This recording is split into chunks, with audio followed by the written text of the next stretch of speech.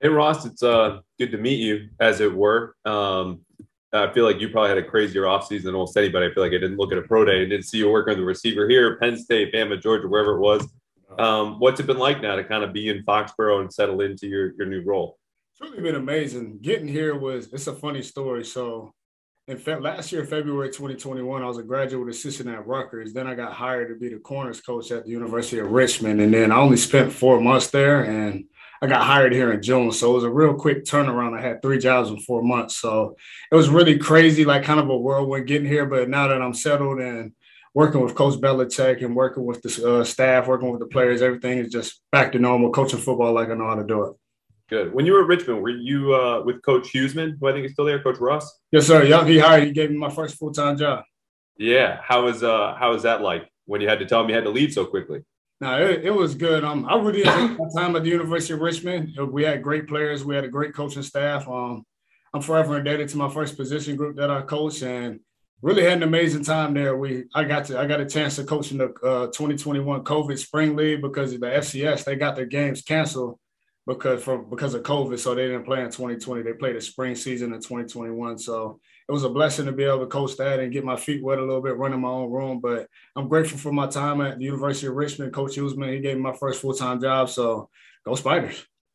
Hey, what else should people know about you? You know, fans, Patriots, obviously, they're as diehard as they get around here. You're a new coach on the staff, at least with the position group. What else should people know about you? Um, I've had a very interesting journey. So I started off playing college football at the University of Michigan. I spent 3 years there, and a lot of people, I got my position changed probably 7 times in high school. So I came in as a defensive back. Then they flipped my position to running back to defensive back.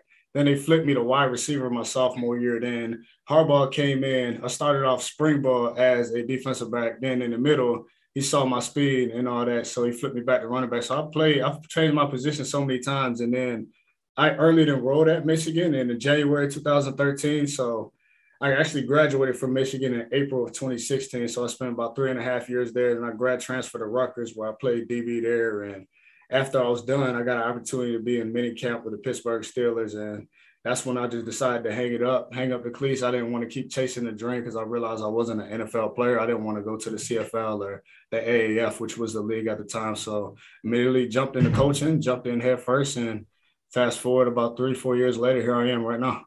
Yeah. So we hear guys come from Rutgers all the time. Even Steve, goes plays across the Rutgers. Obviously, he's Bill's son, but was that the connection that got you up here to the Patriots? How'd you land an interview and then the job? So actually, one of my biggest connections was, the Shiano and Coach Belichick relationship right there, and then Joe Kim, our director of skill development. Yeah, that's my Taekwondo teacher when I was like 5 or 6 years old. So no kidding. He's known me since I was like this high. So that was a big connection. I've stayed in contact with him over the years, and he helped get my foot in the door here. And I actually got here by the Bill Walsh Minority Fellowship. So that was my way into the building. I got hired on from there. So that was my gateway to the NFL.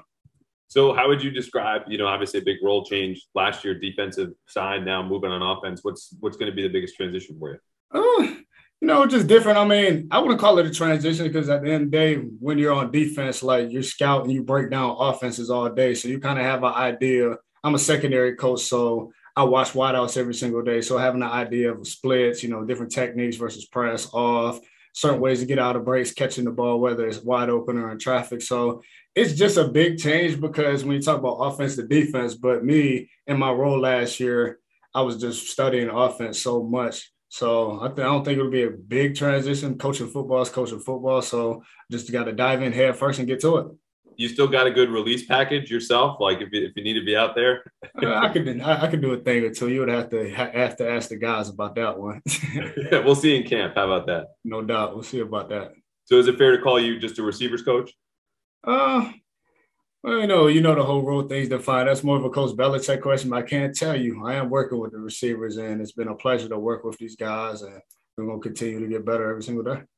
Yeah. How has that been just developing relationships? You got a obviously pretty veteran room, but, some young guys in there have had some system experience between Jacoby, obviously Nikhil. No doubt. So those guys, great group of guys, first and foremost. I mean, up from top to bottom. I mean, they're all really good guys. And me last year working on defense, I ran a lot of the show team stuff. So just being able to chase them around a little bit at practice and challenge them and just build relationship with those guys. So, but they're a pleasure to work with, and now really good guys. I mentioned seeing you at all those pro days. Did you get down to Baylor and see Tyquan? I did not go to Baylor to see Tyquan. No, I did not. Do you feel like, come on, man, I go to all these pro days and the one guy we take is I didn't get to see in person? No, no doubt. I mean, we did. I mean, he came. We did see him pre-draft. I know other guys in our scouting department did go down there, and then he came for the 30 visit. So we got a chance to sit with him a lot. So, but all the guys that I went and saw all throughout the pro days, I mean, they're great kids, great players, and I wish them the best of luck wherever they got drafted. And they were a pleasure to be around, talk football with, watch film with. I mean, it was truly a great experience. Yeah, that's a heck of a spring. All that travel going to see. I don't know how much you had traveled the country aside from playing and coaching a little bit beforehand. But right. What about Tyquan specifically? Whenever you did get to sit down with him or meet him, impressed you, or even just watching him on film? No doubt. Tyquan, very mature kid. I mean, he comes from Miami, went to Texas. I mean, so that's just we talking about this big culture shock right there. So Miami, Florida, and Waco, Texas are two totally different walks of life for a lot of people. But very mature kid, hard worker. I mean, he'll be a great addition to our team, to our room. I mean, he's a pleasure to be around, and we're just can't wait to work with him. As I'm working with Troy, I mean, I don't know if he's throwing up old teach tape of himself all the time. What's that been like?